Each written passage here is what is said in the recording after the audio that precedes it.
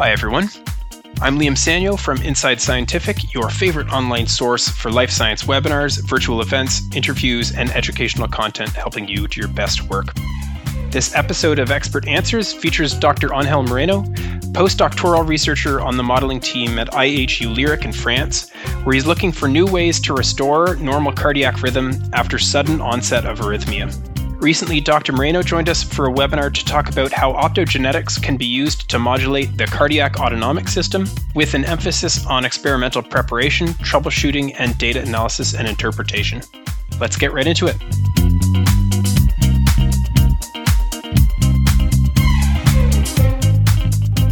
So this one says, hi, can you please tell me about natural frequency of action potentials in different cardiac cells, and which option is most suitable in terms of kinetics? Well, in terms of a natural frequency action potential, you got to look about the excitable cells, because there are several non-excitable cells in cardiac, just like fibroblasts or myofibroblasts or cardiac progenitor cells.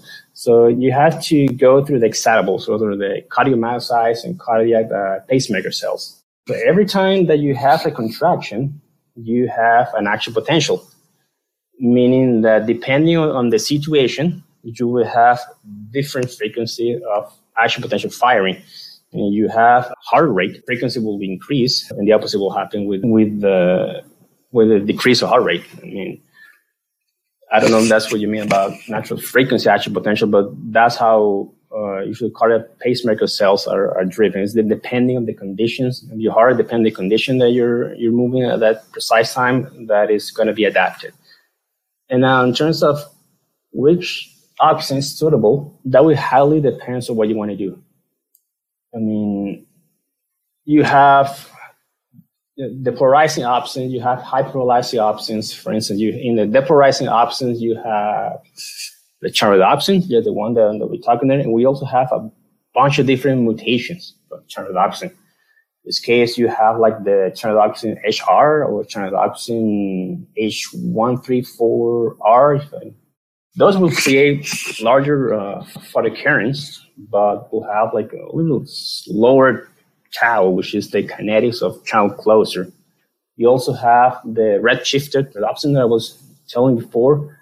You also have, for instance, calcium translocating channelopsin or CAT-CH. Which is options that have an enhanced calcium permeability and light sensitivity. These depolarizing are the one that are these options are the one that are going to excite or they're going to stimulate the cell.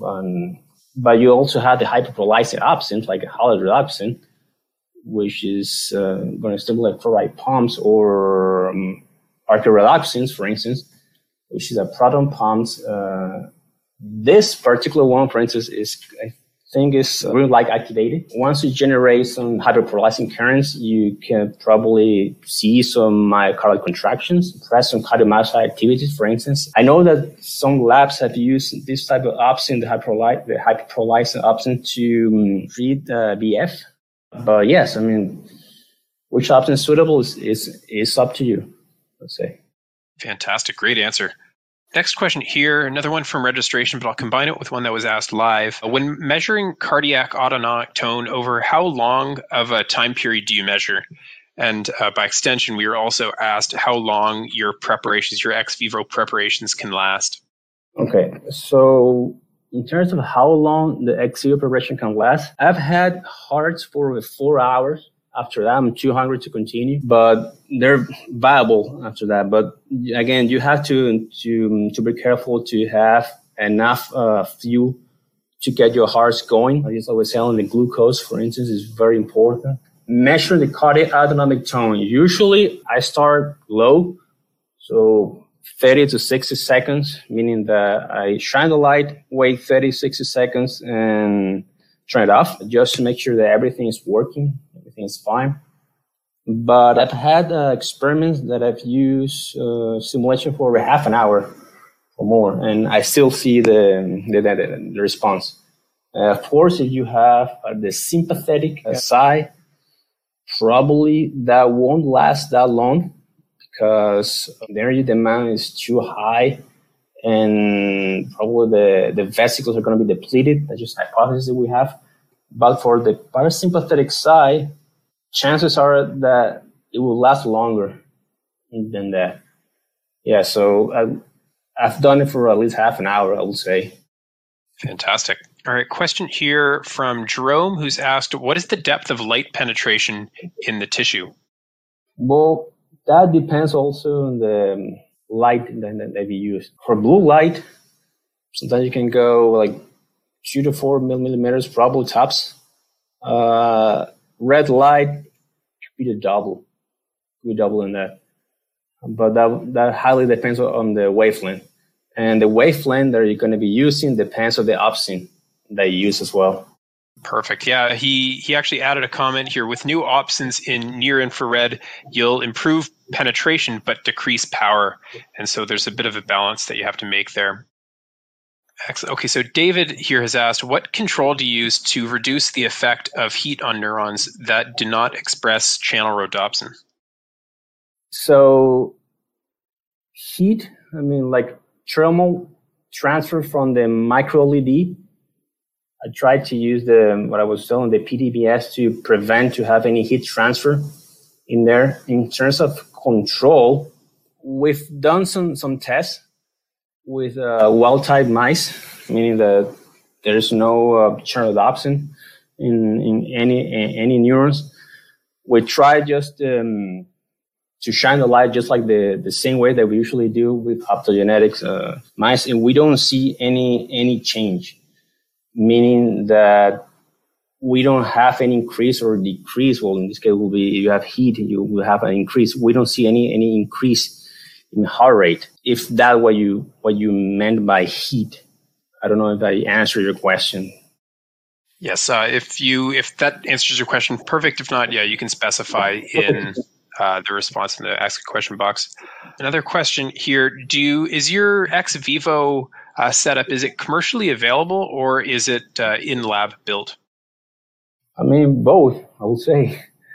There are some companies that will sell you the whole rig, every single piece that you can use for Langendorf, or you can do just like I did. I pretty much built my own Langendorf, so it's possible, yes, to just build it like that. And in terms of for the perfusion system, for the model per se, for the optogenetics, yes, there are some companies that will sell you the mice with a specific gene expression. In our case, we bought the parents and we maintain our own colony in the house. And for the LEDs, you can buy either the micro LEDs, which are perfectly available all the time, or you can buy like Y area or spotlights, which cost you a bit, but you can also buy those. Yes. But short answer, yes, you can build it yourself, and you can also go commercially. Fantastic. Question here from Matthew, who says, great technique and nice overview. The stimulation frequency was 5 hertz for both parasympathetic and sympathetic stimulation, which is quite different from normal activation frequencies on these nerves. I appreciate that this is different from electrical stimulation, but is this relevant, and does changing frequency as opposed to brightness influence what happens? And is this simply a rhodopsin activation effect or a stimulation frequency effect? Okay, so the 5 hertz frequency that we use is because we try many different frequencies to see which one was the most optimal frequency in this case. So, for instance, below 5 hertz, yes, you will see, I would say, less impact in the response. But above 5 hertz, like 5, 7, 8 hertz, it was very similar the response that we saw in there. And you're right. The frequency is very different than the natural frequency you will expect. Like, for instance, when we're stimulating the vagus nerve for people suffering from epilepsy, for instance, frequencies are about 20 hertz, which is much higher than the ones that we use here. But 5 hertz in our case is the one that we found to be the most optimal one. In terms of the kinetics, I will say that depending on the applicability that you have in there, because for instance, there are some instances that you have channel adoption that are attached to cardiomyocytes, so the frequency is going to be driven by how fast or slow your heart is going to go. But in our case, that's not the case per se, because we're not controlling the heart rate by stimulating cardiomyocyte, but by stimulating neurons. So it's different than the way that we do it. So it's more like a frequency effect, I will say, in our case. 5 hertz was the sweet spot, a bit different than what you should expect for normal neuron stimulation. Excellent. Great answer. And I think in the interest of time, we'll just have one last question here. It is, can optogenetic stimulation be used in intact animals, or does it require a Langendorf prep? Can you stimulate cardiac sympathetics and parasympathetics in vivo? Technically, I will say yes. I haven't done it. I mean, most of the time we've done it is ex vivo. The thing is that when you have an in vivo approach, once you open the chest cavity, you have to have an animal intubated, and we couldn't do that at that time. But technically, yes. I mean, we'll go that is possible. People have used it. I've used optogenetics in vivo, not precisely for neurons, for cardiac neurons, but for other type of tissue, yes, they've done it, and that works just fine. But in our case, that we have the one to stimulate the neurons on top of the one that are embedded in your heart, you will have to intubate. That's the next step for us. I mean, we want to go in vivo, but yeah, no, that's a great question.